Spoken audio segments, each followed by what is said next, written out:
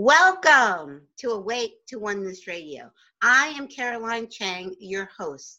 The mission of Awake to Oneness Radio is to inspire the world to awaken to the universal truth of oneness. Science is now teaching us that all life is interconnected and interdependent. And spirituality and ancient wisdom has been teaching the truth of oneness for eons. So what you do to a person, you're literally doing to another aspect of yourself. And when mankind awakens to the universal truth of oneness, there will be peace on earth. Today's show topic is living in a mindful universe with Dr. Eben Alexander and Karen Newell. They are the authors of a new book, Living in a Mindful Universe. Thank you so much, Dr. Eben and Karen. Karen, you're kind of new to me. I know a little bit about Dr. Eben. I just wanted to share. I have Proof of Heaven. Good. Yes. I have to share this story with you, Dr. Eben. I was reading this book, Proof of Heaven, your first book, and it was December of 2011 when my son was in the hospital on life support for 5 weeks. And I think I read this book 3 times. I was in the, what they call it, the ICU with him, and I was just reading this book over and over and over again. And so I actually got the honor. That was in 2011, where he did not transition. He stayed with me. A miracle happened, and he stayed with me. And years later, when he was back in the hospital, I found out that you were speaking nearby. Really? So, yeah, you were speaking at the expo in New Jersey in the spring of 2014. So as soon as I found that out, and that was about 45 minutes from the hospital, he was staying at the hospital in Philadelphia. So you were about 45 minutes away. So I went and I ran and I got my book autographed. Thank you so much. Thank you so much. But I just, this book really got me through a really, really tough time in my life. So thank you, Caroline. That is so, we love hearing your kind of story. All of this oneness that you are taking to the world is an important lesson, and we really all have this beautiful growth coming upon us. So thanks for sharing that about Proof of Heaven. Thank you so much. Thank you. So will you both please introduce yourself, kind of, Karen, Dr. Eben? Like I said, I am familiar with your work, Dr. Eben. I'm not too familiar with Karen, but please share with our listeners. You can pick turns. Who wants to go first? Yeah, I think maybe I can start and just say that I'm a neurosurgeon. I spent more than 15 years teaching at Harvard Medical School, thought I had some idea of how brain, mind, and consciousness work. And then in November 2008, I was very suddenly driven into coma from a very severe, what's called a gram-negative bacterial meningoencephalitis. It's basically the worst kind of meningitis you can have. My doctors had evidence, even in the first few hours, that the human part of my brain, the neocortex, which modern neuroscience would all agree is absolutely essential for any kind of detailed conscious awareness, had been very effectively inactivated. My disease showed that very clearly, the neurologic exams, the CT and MRI scans, the lab values. And I was in that coma for a week. Nothing should have happened. And yet everything happened. I had this incredibly robust experience while my brain was offline. And then came back to this world with a brain that really was very much wrecked. I had no memories of my life before. Didn't even recognize my mother, my sisters, my sons at the bedside. But I did know where I had been. And over the next 8 weeks, all of my prior knowledge, including all that time spent in neurosurgery, neuroscience, came back to me. In fact, it was more complete after 8 weeks than it had been before the coma. That's just strong evidence that memories are not even stored in the physical brain. That's something we cover in our book. But the spiritual journey, which is the one that you referred to in mentioning Proof of Heaven, was one that, by all accounts, by scientific accounts, could not have happened. And that's why I am asked to speak to medical and surgical and nursing groups about this, because they understand how extraordinary this journey is. In my recovery, is as shocking as anything. I mean, when you go through the medical details of my case, and yet to me, the deeper mystery is that anything, that I had any phenomenal experience at all. And I had an experience that was far more real than anything I'd ever experienced in this earthly life. I've spent the 9 years since my coma trying to come to a deeper understanding. Proof of Heaven is more of a question mark than anything.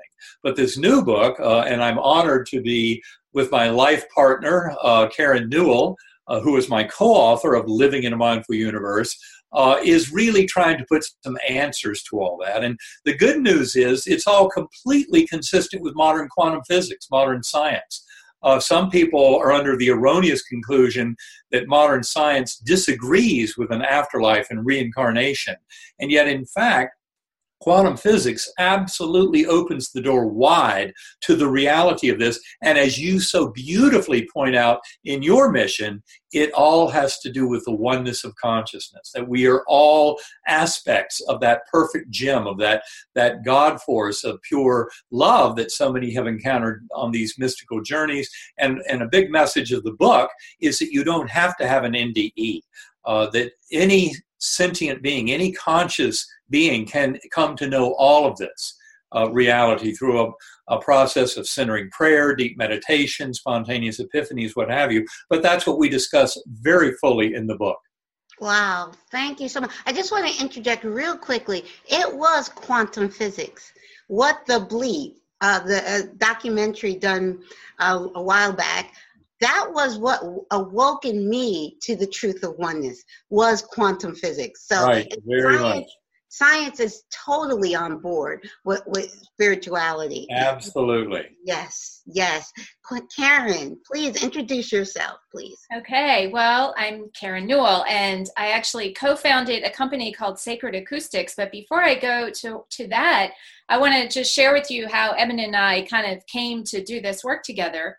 And so we were both at a workshop, actually, exploring how sound can be used to get into expanded states of awareness.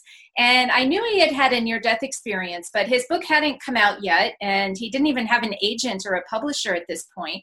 But I knew he had had a near-death experience. I knew other people who'd had them, and I knew they usually learned very profound spiritual lessons. And so we're just kind of getting to know each other, and I asked him, what profound lesson did you learn during that spiritual journey? And he looks at me with great intent and enthusiasm and says, I learned the brain does not create consciousness. And I was kind of confused, and I said to him, why would anyone think that it does? And right then and there, we knew I was at kind of the opposite end of the spectrum. And yes. That spectrum is that, you know, our conventional science is based on materialism, and that is the belief, not the fact, that only the physical world exists and that that's all that matters. And everything else that happens to us, emotions, our awareness, birth to death, nothing more, all of that, it's not real. They tell us that our consciousness is an illusion, and this is what so many of our social policies are based on, this science. We've done this separation of church and state, and for very many reasons, that's a good idea. But on the other hand, science has really taken over.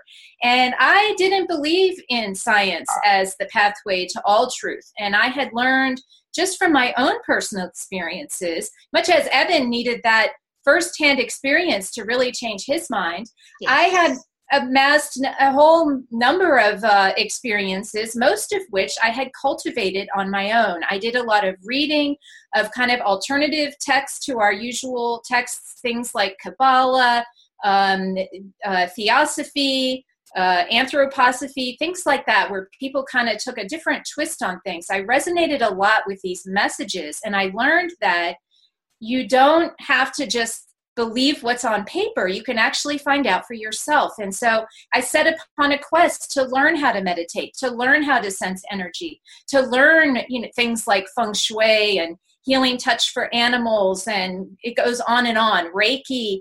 And so it was in that setting where Eben was just starting how to cultivate intentionally these connections to other realms. And along those lines, we were using something that's known as binaural beats or brainwave entrainment technology. And at the time that we met, I had been working with someone else named Kevin Cossie to actually create our own recordings for this. I had amassed a huge library of what was out there, and Kevin and I decided we wanted more, and we wanted to craft these experiences to our own personal tastes. And so when we first invited Eben, he was the first mortal human to listen to these besides the two of us. And when we invited him to listen to what we had created, he was actually pretty amazed at how he could kind of leave the physical here and now behind and reconnect to those realms that he describes in Proof of Heaven that he first touched during his near-death experience in coma.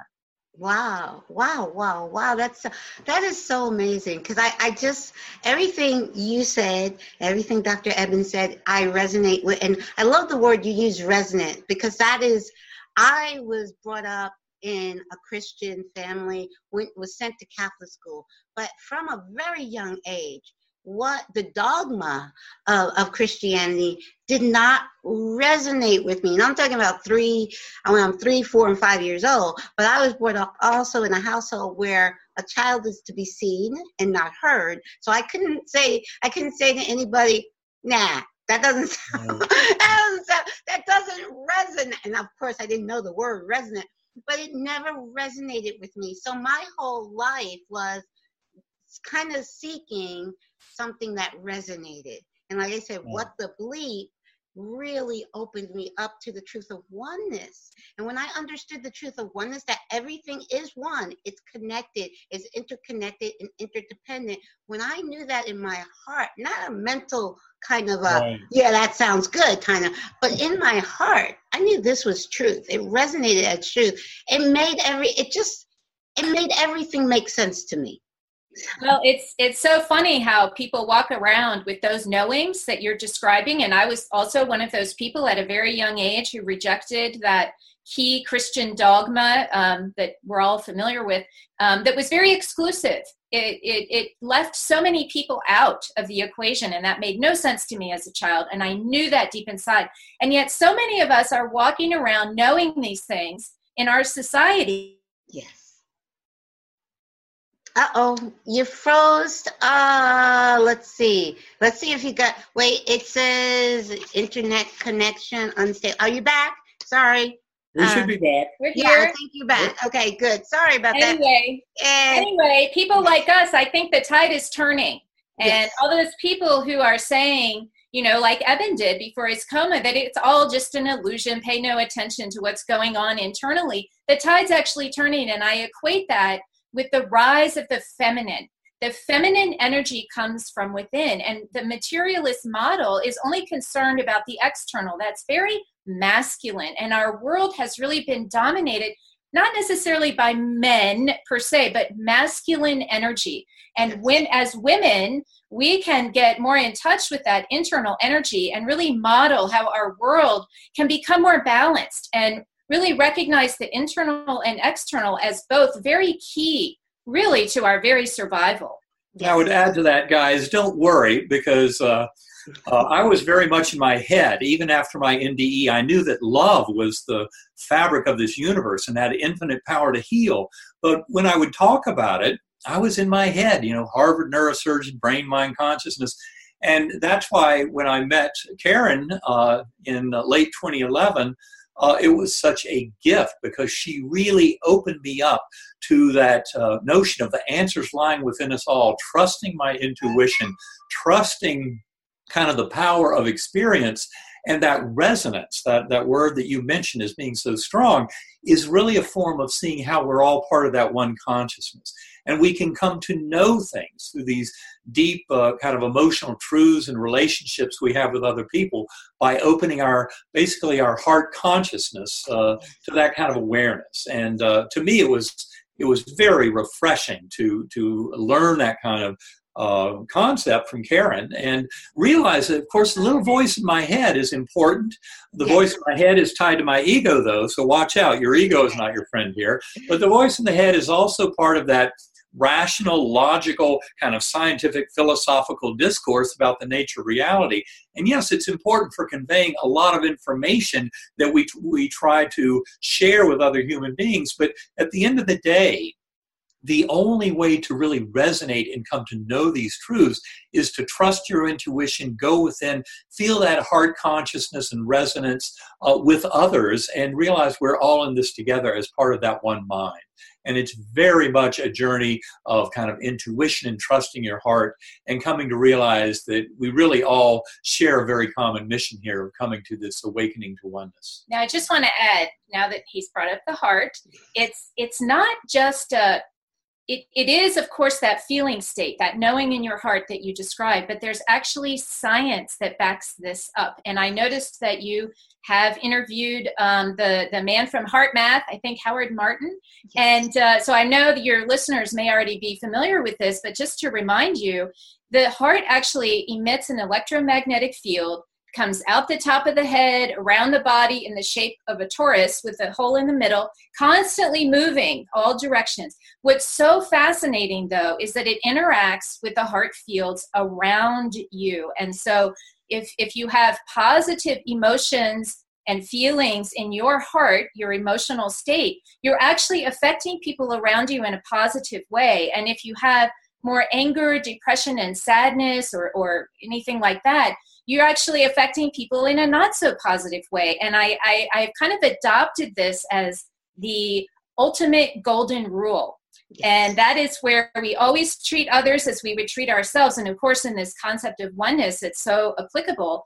But if you think of it as the ultimate golden rule, only feel good feelings in your system, you are actually helping everyone around you rise to that better kind of wholesome, joyous kind of feeling. And so it's a beautiful thing that we can all do, which is to really pay attention, manage, I don't like to say control, but manage your feelings and thoughts in a very kind of deliberate way. And of course, people who are depressed and have reasons to be angry, yes, express your anger, get it out of your system, learn how to release those things, but then really make an effort to really every morning even just find a sense of simple gratitude. Just that alone can make this world a better place. And if each and every one of us knows how much we're affecting the people around us simply by how we're feeling, oh my gosh, if we all literally take this to heart, that's what will bring world peace to our world. Well, Karen, you said a mouthful, and it is so applicable because what I love HeartMath, and it's so true what you said, but it's not just the field that you spoke of does not just affect the people around us. It literally affects the entire planet. Yes. And Mother Gaia she's a living being, and in effect, so literally when you're feeling happy and joyous, the whole planet and everybody on it is feeling that much more joy because of your joy. That is so true. And I'm glad you mentioned about if a person's feeling depressed or down, because I have to tell you, I have to share this. I 99.9% of the time am upbeat and happy. But yesterday was one of those 0.01% of the day. I live in the Northeast in the Poconos, Northeast Pennsylvania, the Pocono Mountains. And we got hit with 3 feet of snow a few days ago and 2 feet of snow yesterday. Now, Friday, it was complete whiteout conditions all day. Yesterday it was complete whiteout conditions all day. So now we have 5 feet of snow on the ground here. And I love snow. I wouldn't live here if I didn't. But I've been here 26 years. I love the snow. But a little lack of sleep and the whiteout conditions yesterday, it was like, I know I shouldn't let the outer world affect how I feel inner. But I allowed it. I allowed the outer circumstances of lack of sleep, whiteout conditions to just all day yesterday. I was like, and I know I shouldn't be, because I know this. I know that, I know all of this so well. And I was like, oh, okay, well, I'm just going to let myself feel what it needs to feel. And I felt like crying, I cried. I felt like screaming, I screamed. Like you said, I let it out. I released it. And then woke up this morning, it's like, thank you for this beautiful, now it's not snowing, but everything is winter white. Thank you for this beautiful winter white day. Good. So, yes. You let it go beautifully because you're glowing right now. You certainly don't seem to be encumbered by any 5 feet of snow anywhere. No. And thankful with help of my neighbor and his snow blower and my shovel, I've cleared a path and cleared the driveway, cleared the car, and so. Well, we do need to learn how to release our emotions in constructive ways. We're taught that emotions are bad, that's girl stuff. Oh, you're acting like a girl. And it's like, oh my God, yes, we are acting like girls because we know how to express our emotions. But what we've been taught in this masculine kind of energy is to suppress that emotion, to not express it. That you mentioned the children are seen and not heard. That's very common in that generation. And I know Eben was one of those, definitely. And I think he can speak to that from a personal perspective, but learning how to release those emotions is so, so key. And in little moments like you had with the snow, okay, yes, the external world, it's a balance between the internal and external. We don't need to beat ourselves up when we get angry, but we need to be allowed to express ourselves without being told that it's a bad thing, because the result is that we suppress those feelings and they come out in other ways that are absolutely not constructive. Exactly. We often share in our workshops, there is no way out but through. This is not about dodging and avoiding, the unpleasant things, the bad things. And in our book, Living in a Mindful Universe, we cover things like loss of a child and suicide, death of a spouse, terminal diagnosis, the really tough things. Yes. And we're really here to learn and teach through those hardships. That was one thing that became very clear to me in my journey as described in Proof of Heaven, but I've expanded on even more, in the recent work, is that we're really here to use those challenges and hurdles in life as stepping stones. They are what allow us to grow. And it's by facing those hardships and difficulties, but with that much more kind of mature, higher self that Karen and I in our play shops help people develop through meditation, through centering prayer, but especially sound-enhanced meditation, develop that observer within. That is the deep mystery of consciousness. And for your listeners, just to point out, the little voice in your head, and that's certainly the voice of your ego, is not who you are. Those little thoughts running away is a little more than a parlor trick. And in meditation, one can start to develop a much richer relationship with that, what we call higher soul. But your higher soul is not limited to you. Your higher soul interacts with the souls of all others. It's part of that one mind. Yes. But it's the part that has that higher view. Yes. My first words when I came out of coma was all is well. Yes. All is well. And that's very crucial to remember. But when I say that, important to say that it's kind of a measure of your perspective. And in meditation, what I try to do personally, especially when I have challenges in my life, people who I might find challenging or situations that seem very tough to deal with, often in meditation, I can put that little voice of my ego that uses fear and anxiety, I can put that into timeout because that is not who I am. My consciousness is far bigger than that. And that's the part of us that expands tremendously when we die, when we leave the physical body behind, that observer self. But you can develop that in meditation. And for me, it's very important to adopt that higher perspective, to see the win-win situation that can always come out of my relationships with others. And that how love, the healing power of unconditional love, has infinite power to heal. And that is something, when I have that higher perspective, viewing from my higher soul, I can see how all involved in a given situation come out for the better when we make choices out of love.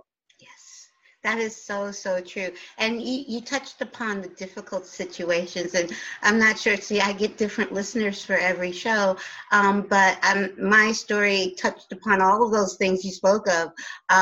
In 2011, when I was reading this book, doctors told me my son wasn't going to live in December 2011. But that wasn't the case. Like I said, I experienced and witnessed a miracle that December, and I call it the miracle on 34th Street because the hospital was on 34th Street Christmas time. And doctors told me my son wasn't going to, doctors told me he was on life support. They said he wasn't going to live. They asked permission to take him off. I did not give permission, and what I did not go back, and I think I went back into his room maybe once, but I knew exactly when doctors were giving me this information, and I was awake to the truth of oneness at the time, and I knew we weren't our bodies. I knew we were eternal spirit. I'm like, okay, it's time for me to get off this train. I tried to commit suicide right there in the hospital waiting room and there was a small, tiny waiting room a couple of floors up from the ICU, and I took a bottle of over-the-counter sleeping pills. I think I threw some Tylenol in there. I wanted to just do the trick, and I wrote a suicide note. My son was not going to bury me. I was going to bury my son. And I was also hoping that he needed a new heart and that they could take my heart and give it to him, So I was unconscious for 2 days. And then they had me on 24-hour suicide watch, and during that time they allowed me to visit where my son was still on life support. They allowed me to visit with him for about 30 minutes a day, supervised visits.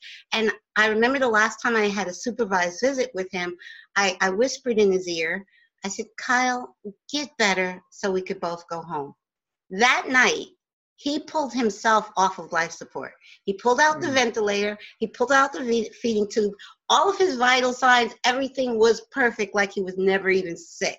And doctors were like, so he and I went home in December 2000. We went home the day before New Year's Eve, and we celebrated New Year's Eve together. And I said to God at that time, I said, I'll never forget this. I don't care what happens from this moment on. I'll never stop thanking him for letting me bring my son home in December of 2011. So he did go back in the hospital April of 2014. And as he was going back, the ambulance was taking him, and I was going to ride behind the ambulance. I said to God, thank you. Thank you. That was a 2.5 I don't know what's going to happen. Don't know if I'll be able to bring him home this time. But thank you. Thank you for allowing me to bring him home that time. And so he was in the hospital for 3 months in the spring into summer of 2014. And he transitioned on July 1st, 2014. But when he transitioned, I was completely at peace. I knew it was his soul's decision and his time to go. And I knew that he wasn't gone. I know there's only eternal life, and he's the co-host of this show. He told me that through a medium. He's very proud of what I'm doing with the show, and he's the co-host. So he's always with me when I'm doing a show. He's right here. He's well, that is so beautiful. I mean, you bring up several really crucial points. I think gratitude. It's as Cicero said, it's not only the most important of virtues, but it's the parent of all virtues. And I think that's certainly one gift that I received after my coma, was knowing that the only appropriate response to this existence, no matter what it deals us, is one of gratitude and thankfulness for all that is and all the beautiful gifts in our lives, and gratitude for those hardships, because they are what allow us to grow. Many people, when you're going through the hardship, can't make sense of it. Like, why in the world, is my son ill with this disease and I have to lose him from this physical world? But obviously, and this is something that became very clear to me, especially when I found that my story was so helpful to parents who had lost children, was I came to realize that in just about every one of those cases, the child was seen as the pillar that got them through it, even though the child might physically not survive. But the soul group was strengthened through this. And when you realize that our souls are eternal, and especially, as we discuss in Living in a Mindful Universe, the reality of reincarnation, which is that we come back again and again with our soulmates, all in this process of ascendance towards oneness with the divine. And the scientific evidence for reincarnation is very strong. If you look at the work of Ian Stevenson and Jim Tucker at University of Virginia, with more than 2,700 cases of past life memories in children studied over the last 50 years, yes, where the most ready explanation is actually one of reincarnation. Yes. We've got to take a much bigger view of the nature of reality and of the natural world. And it very much involves that primacy of consciousness, that we're here bound together through love, that oneness is the connection that is so apparent through the deepest studies of consciousness, brain, mind, and quantum physics in the world today. And this world is waking up. Science and spirituality are coming together over this beautiful kind of awakening. And as you are so beautifully bringing to the world, it's all about that oneness, that we're all facets of the gem, the diamond of the one mind, of that God force of love. So true. That is so true. I can't wait to read your new book, the Living in a Mindful Universe, which is that's where we're headed for. The world is, yes, please show us the book cover. Thank you. There we go. Yes. There it is for your listening audience. Yes. The two of us. Yes. Evan, Alexander, and Karen Newell. Yes, very. So, something that we really focus a lot on in that book is it's one thing to talk about these things and make decisions about what religion we are or what religion we aren't and what we believe and what stand we take. But what we really want to make people realize is it's about how you incorporate that into how you live your life on a daily basis. It's not just, I believe in this or that. What happens when you realize this concept that science clearly supports, that we're all connected as one and that each of our actions contribute to our collective unfolding reality, that empowers each of us to realize how vital we are. Each facet on the diamond is critically important to all the rest. None of us, not one of us, is insignificant. And so this is a new kind of thought. This is not something that at least our conventional Western culture is used to supporting. It's about survival of the fittest and competition and, who can be the best. And of course, that implies there must be a loser. No one is a loser. Everyone is important. And the way that you can really get in touch with this on a daily basis is to start to get to know your own personal inner observer. Evan was talking about the observer in quantum mechanics, how they found that at the deepest level, quantum, if you don't know what that means the very small. So at the very smallest levels, what they found is that it's the act of observing, it's the act of placing attention on something that creates a result in the experiment. And this is confounding to them because they want everything to be predictable and consciousness isn't real. And so it confuses a lot of modern day scientists because it doesn't match with what they've been taught. It's time for them to start to realize this is real. Consciousness is vital to all of us. Now, it's one thing to talk about it in an experimental way, right, but that helps us realize it's real. We can trust it. We've been taught to trust science first, and that What the Bleep movie you referenced was an excellent kind of summary of all of that. But each of us, if we can get to know that internal observer, what is that? Well, that's the part of us when I first became acquainted with it very well, when I first sat down to try to meditate. It was very, very challenging to sit down and meditate because of the racing thoughts that were going through my mind. And I thought, I'm just too busy. I got to get all these things done. I don't have time to meditate. This is a waste of time. But the more I learned to quiet my mind, one very useful tool that most meditation practices involve is to just notice your breath. So you sit quietly, your thoughts are doing what they're doing, and you put your attention on your breath. It's the most basic form of mindfulness or meditation. And the breath is something that's happening all the time, whether we pay attention or not. Place your attention on the breath. When you do that, the thoughts kind of fade away in the background. But what typically will happen is your mind will start to wander. This is your opportunity to know more about that observer, because when your mind wanders, it's the part of you that notices, I'm not paying attention to my breath anymore. These random thoughts are going on. That's your internal observer. The more you can get in touch with that kind of attention or awareness behind all your kind of thoughts that happen that seem to just go on and on without any, focus of yours, that observer is where you place your attention. That is exactly what is at the root of those experiments in quantum physics. Where you place your attention is what affects the unfolding reality. So if we're all, paying attention to all of the negative and turmoil in our world, well, then that's what we'll see. And this isn't one of those kind of new age concepts where we put our heads in the sand and only focus on the good. No, we need to find balance. We need to acknowledge the bad. We need to actually do things in our world to make those things better. But along with that, we must each start to realize that spiritual internal essence. We are all eternal souls. We are all connected together. We can all feel that most readily by establishing that practice of going within. And to that end, that's where the sound technology comes in.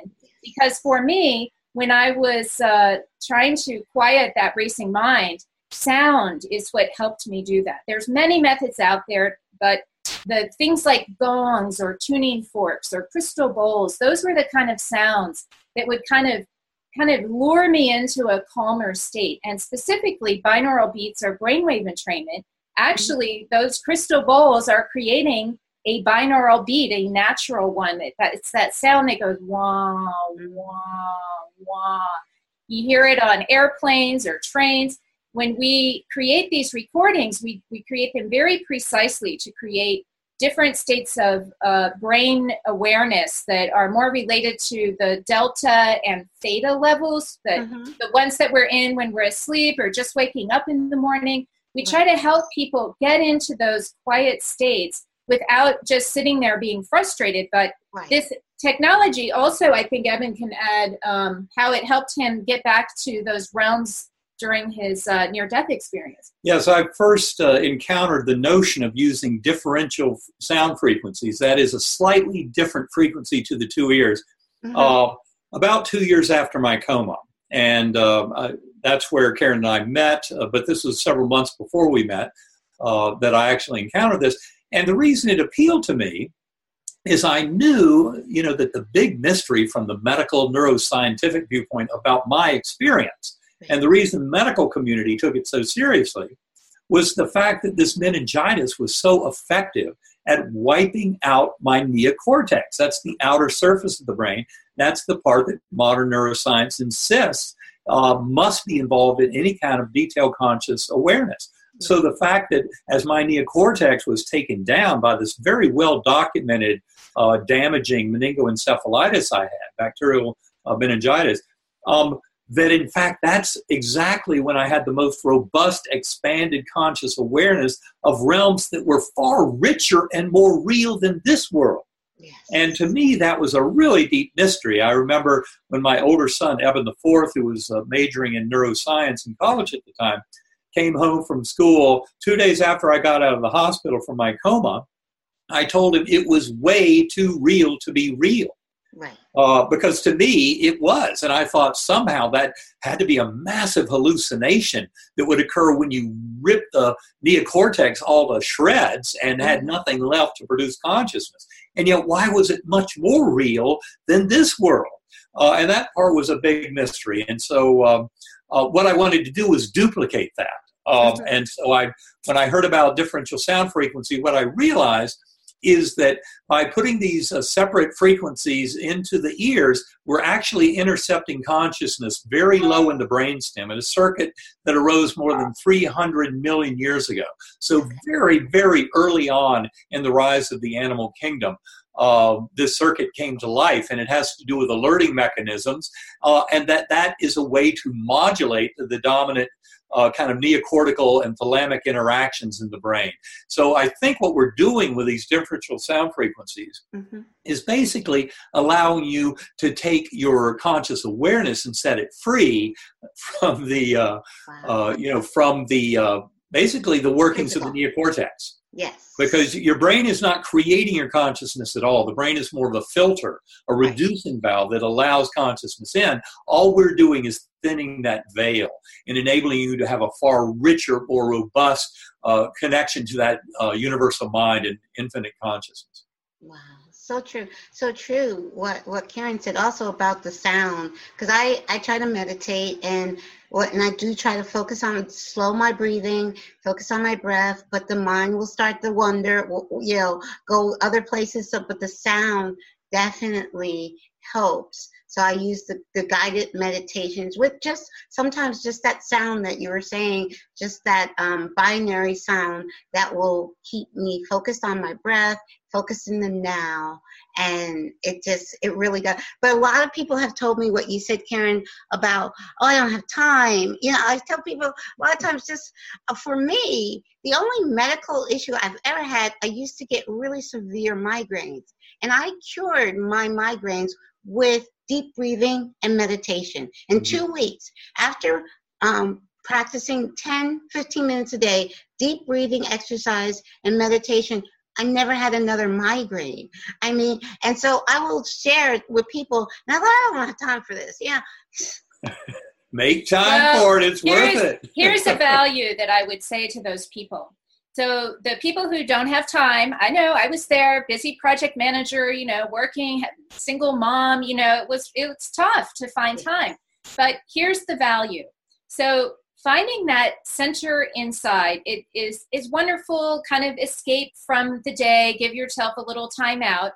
But likewise, you can take that awareness of the observer. Once you have practiced, for some people, maybe just a few times, for others, maybe a few weeks, when you can practice enough and get awareness of that inner observer is neutral. The inner observer is not reactive. And so when you find yourself in a busy, tense meeting or a conversation with someone where you're feeling a little stressed, if you've practiced being aware of that inner observer, what ends up happening is that inner observer kind of raises its little head in the back of your mind while you're having this tense conversation, and it guides you.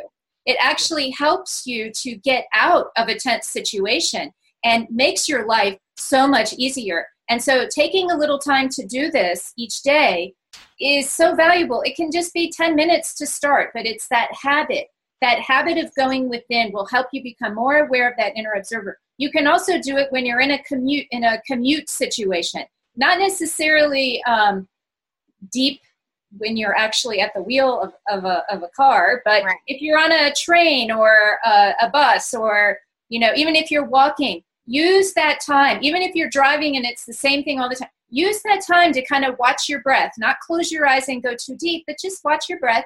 Start to pay attention. It's a form of mindfulness to get into the present moment. Just doing that will help you to get more awareness of that neutral observer. The neutral observer controls everything in our reality, but we don't have awareness of it. It just happens without us realizing. And that's where science is helping us to flip this view, to make us realize that we're not just victims of our environment and external circumstances. We are actually the co-creators of it.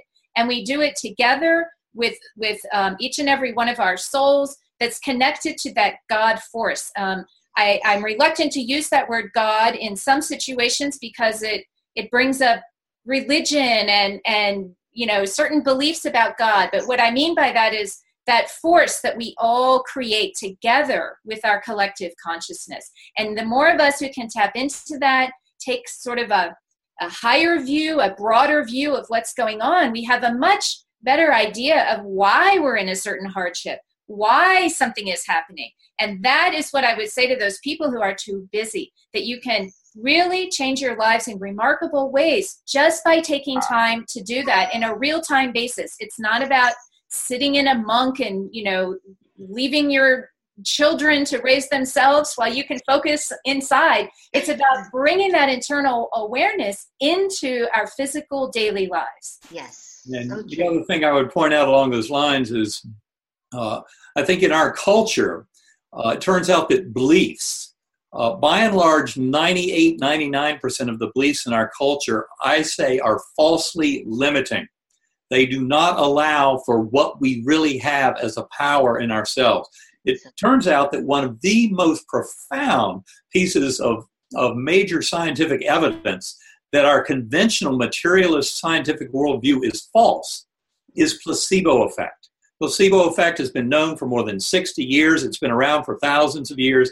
But Big Pharma takes it very seriously. I mean, for the last half century, pretty much every medical procedure or medication that was shown to have any value had to first and foremost outdo placebo, which is roughly a 30% benefit. Placebo is just the patient's belief that they might get better, that they're doing something to make them better. Well, it turns out that probably a lot more than just 30% of our well-being that comes from modern medicine is due to our beliefs. And so when people realize they have the power in themselves to change their beliefs, to connect with that kind of higher soul and realize how going within, taking this time for meditation, centering prayer, can bring tremendous kind of focus and ability and healing. When I use the word healing, that's becoming more whole. That's what we're all here to do. And as people come to realize that prayer and that meditation have tremendous benefits in their life, not just for their health and the health of loved ones, but really for all of the events that occur in their lives. And that certainly includes how they face those hardships and difficulties. Meditation, going within, I've used Sacred Acoustics tones an hour or two a day for the last 7 years. I've used them to return to my NDE, as Karen mentioned a little while ago, and fully develop my relationship with all that inhabit those realms, those beautiful spiritual beings and guides. And that's a lot that we discuss in Living in a Mindful Universe, is the practical ways that everyone can use those kinds of tools and going within to develop a much richer relationship with our higher soul to bring healing, wholeness, meaning, and purpose to their lives. Wow, that is so, so true. And like you mentioned, Dr. Eben, is love. That's what I call, I know that science has shown that everything is energy, vibrating at a frequency. And that energy I call God, I call love. But also God and love, those two words I use interchangeably. Right. And like when you're in a situation like we were talking about the breath and just taking a few, but just doing it a little bit a day. With me, I do take very periodically. I just center myself for 5 minutes and deep breathe. But if you're in a high tense situation, like a disagreement, and you're on the job, you're in a very tense situation, I just recommend for people to stop a second, take a few deep breaths, and then respond. Instead of responding, right away from that energy that is, just kind of calm yourself. Like you said, the inner knowing, that inner being within you has all the answers. And if you just step back from the situation, even for a second, and take a few deep breaths, you come at it from a higher consciousness and from a place of love instead of a place of anger. So yes, that is so yes. That's very true. And the only thing I would add is what I believe I've witnessed personally is just by meditating daily, and it can be 10 or 20 minutes. As I said, I try to do an hour or two, might be in the middle of the night, but it's whenever I can do it. But the important thing to remember is you do that day in and day out for months and years, your entire mind starts to shift your brain into a way that, as you point out, this way of kind of focusing, taking that higher perspective when you're in a challenging situation is far more effective, because your mind is naturally, because of that daily meditative experience, is naturally able to just get right into that mode of connection to that higher soul, so that you have access to that kind of harmony and resonance in your daily dealings, even if you're not in an active state of meditation at the time. Yes, so true, so true. So please share, I don't know if we got off the topic, but I don't think we have. Can you share more about the new book, what we can find in it? Well, I think it's a real blend of science and spirituality. So Eben, being the science guy, he Everything in there has a foundation that is related to science, and we bring in all kinds of spiritual topics such as mediumship and meditation, after-death communication, love, of course, how to deal with hardships, all of these kind of practical approaches to bringing that real science of oneness into our lives. Now, the first half of the book is recounting Eben's experience when he first woke out of coma, more of his personal journey of how he was deliberately trying to explain how this could have happened, the scientists he encountered, the steps that he took, and then we really go into how all of that knowledge can be applied to each of our daily lives. We've been exactly on topic. Everything we've discussed is in this book. And it's a really ambitious book to both keep the science-minded engaged, but also the spiritual-minded engaged. It was ambitious to keep it on a level to engage both sides of that audience, but it's high time that we did not have science books over on one half of the room and spiritual books over on the other half of the room. And those people at a party kind of dividing into different rooms, and it's time to bring them together. And so we feel like this is what our book really represents. And I want to just tell your listeners about something that is completely free on Eben's website, ebenalexander.com/33 days. You can just get to it from the homepage as well, but it's a course that we put together completely free. It actually highlights 33 concepts from the book, one each day. You'll get an email. Just enter your email, and we don't spam. We just send the emails that you sign up for. And included with that are how to apply these concepts into your life in a practical way, much as we've been discussing, along with some of these sound tools we've been talking about. So that's all available on Eben's site, ebenalexander.com, and sacredacoustics.com. Of course, all of your listeners, we have a free download available. Again, enter your email. You'll be sent a link to a file. What we say is, don't believe up here anything at all that we're saying.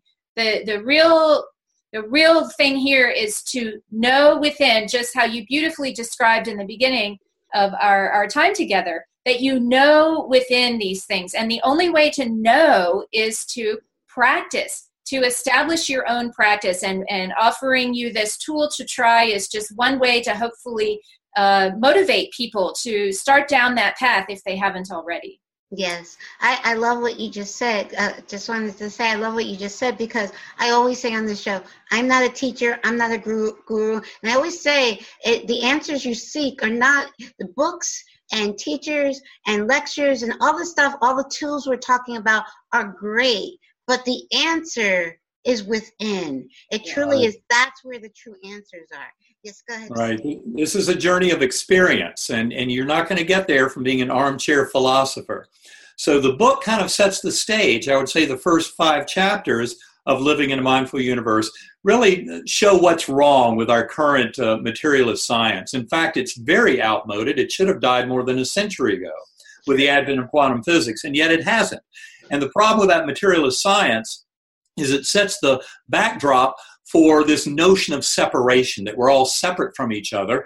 And Karen had mentioned a little while ago that 20th century science even threw other problems into the mix with, for example, what I would say is a misinterpretation of Darwinian evolution, talking about survival of the fittest, whereas most biologists today will admit that all the success in biological systems is through cooperation and collaboration, both within species and between species. So our materialist science and its false teaching of separation has been very, very damaging. In fact, if you look at the 20th century and the rise of science and technology, what we actually saw was a divorce between modern science and human spirit, which quantum physics actually brings back together. So it's time for them to be re-wed, and that's what this book is all about. But it goes far beyond just some esoteric philosophical discussion. The whole chapters 1 to 5, as I said, talk about the current problems with our conventional paradigm, but then the whole rest of the book, more than half the book, is devoted to how individuals can use this information going within. And we deal with some of the really tough problems. For example, the opioid crisis that's killing off middle-class Americans in increasing numbers, just a horrible disaster going on our watch.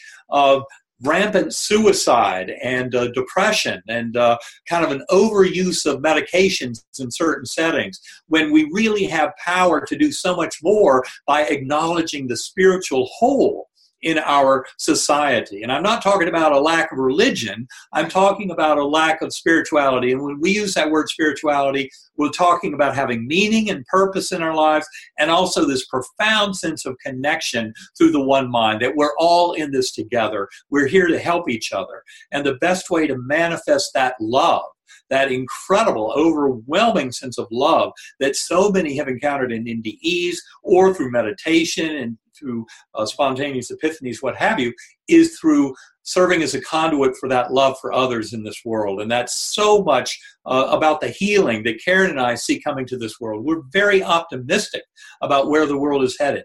And you wouldn't necessarily get that from reading today's headlines. So yes, this is all about tremendous optimism about this awakening coming to our world, which is all about bringing science and spirituality together. So true. And that's what that's actually the basis of this show is I always introduce how science, and it is, like you said, that old science that should have been done away with 100 years ago. And I'm not a scientist, but I know it should have been done away 100 years ago. That's why people like us who aren't scientists, we left it behind because it didn't have the answers we were looking for, and we saw that. So. Yes. And the problem from the scientific viewpoint is to really start to understand the deepest structure of the subatomic world through experiments in quantum physics. You have to really broaden your notion of what is going on. The founding fathers of that field, Heisenberg and Wolfgang Pauli and Erwin Schrödinger and others, brilliantly realized that consciousness is fundamental in the universe. They saw no way around it. And the ultimate statement of consciousness being fundamental in the universe is a position known as metaphysical or ontological idealism. And that is the position that we argue very strongly in our book. And I think it's the reason that our modern science has had so much trouble grokking what quantum physics is really trying to tell us, is because you have to go all the way to realizing consciousness is fundamental and that the entire physical universe is a projection out of consciousness to even begin to understand this. And given that the 400 years rise of the scientific revolution started with a focus on the material world and the laws governing that world, and if people like Galileo and Bacon and Newton and Giordano Bruno, if they wandered too closely into the world of mind and consciousness, they risked being burned at the stake by the church. And that was burned in their DNA over centuries. And that's one of the reasons why materialist science has such an incredible trouble understanding what quantum physics is trying to say. Now, but it's about that oneness. I like to point out that at the core of that misunderstanding is a belief, an assumption that the physical world is all that exists. That's kind of where we started with this conversation. The belief that the physical world is all that exists. That's a limiting belief right there. That is actually dogma. That has not been proven. That has not been proven in a laboratory. It is not a fact.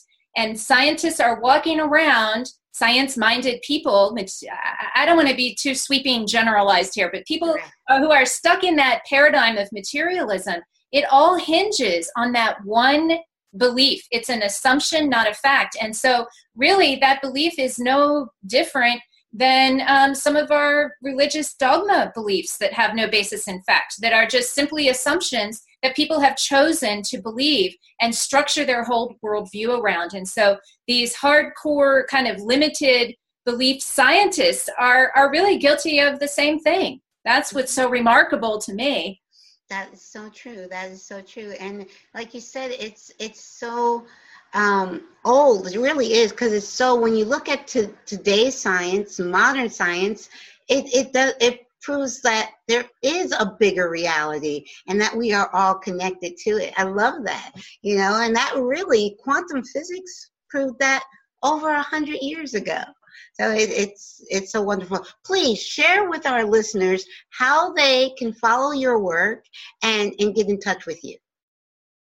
Well, they can go to ebenalexander.com, like I mentioned a moment ago, and also sacredacoustics.com. And Eben has what's your social media? Yes, people can also follow me on Facebook if they follow Eben Alexander, MD. Yes. And then also on Twitter, my Twitter name is Life Beyond D. Came from the old days where you had to have a very short Twitter name, Life Beyond D. But people can also find me as Eben Alexander, MD on Twitter, I believe. But that's where we try and post any new interviews and presentations. We go around the world giving play shops on these meditations and other talks that we give. And we try and put word out there. And then, of course, on my website, ebenalexander.com, I also try and keep that up to date in terms of upcoming events around the world. So people can look there on the event page, see where we've spoken in the past and where we'll be speaking in the future. And they can get the book on Amazon? Is that at the website or Amazon, both? Okay, awesome. Yeah. Our the website has links to all the different providers, but you can also get it at your local bookstore or wherever you buy books. Awesome. Great. I love this because I love having scientists and medical doctors. I've had several on the show because you have those people that still you got to show me proof. You got to show me proof. And so whenever I bring on a scientist or a medical doctor and they're showing that this is the way of the future. We are, spearheading in a new direction, which is more unified and a collective and not separative, and that we are one, and that's how we survive. We together. That's true. Very beautifully put. Thank you. Right. Thank you both so much for being my guests. And I definitely am going to look at the website and see when you're going to be in the north, because you're in the east, I think. We're in Virginia, in Charlottesville. UVA right here. Yes. All right. Excellent. Kyle, my son was born at the University of Virginia. Really? Oh, wow. That's beautiful. I lived I love it there. This is such a beautiful area. I lived there for six years. It is such a beautiful area. Although Eben is very jealous that we don't get as much snow as you described. Yeah, I like a little more snow down here. I miss the springs down there because when I remember living in Charlottesville, Virginia, or outside of Charlottesville, the spring was so beautiful. April was a beautiful month of color. Up here in the Poconos, I love it here, but April is like, ugh, you don't see not a bit of color. That's true. We're getting daffodils and crocus and forsythia starting. So it's starting now. Oh, see, we don't see that. I just remember April was so beautiful and Easter was so beautiful in Charlottesville. It is so yucky. We don't get color until Mother's Day. Oh, wow. Wow. Yeah, that's a little rough. Yeah.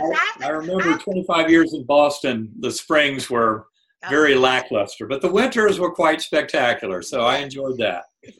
And long. I enjoyed the winter sports and everything with my sons. We would ski and ice skate, and they would snowboard or ski, and we would just have a lot of fun. We'd build these huge snow forts and everything. Yes. It was great. Well, I'm coming. I love Charlottesville. I'm coming to visit you guys. I love it. Good. Well, come on down. And one other thing, while you're speaking of UVA, I just wanted to point out probably the world's leading scientific group on the study of non-local consciousness is at UVA. Oh. The Division of Perceptual Studies, currently headed by Dr. Jim Tucker, Ed Kelly, Bruce Grayson, do tremendous work there. They wrote a book in 2007 called Irreducible Mind, Toward a Psychology for the 21st Century, and then a book in 2015 called Beyond Physicalism, Toward a Reconciliation of Science and Spirituality.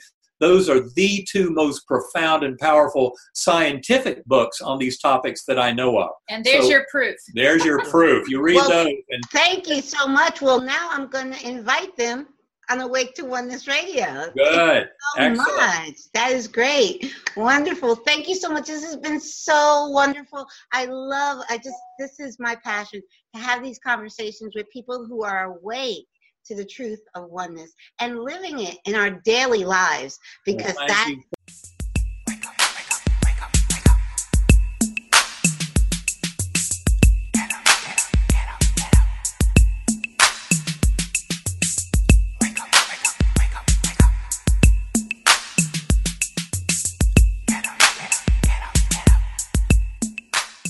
so much. that is important.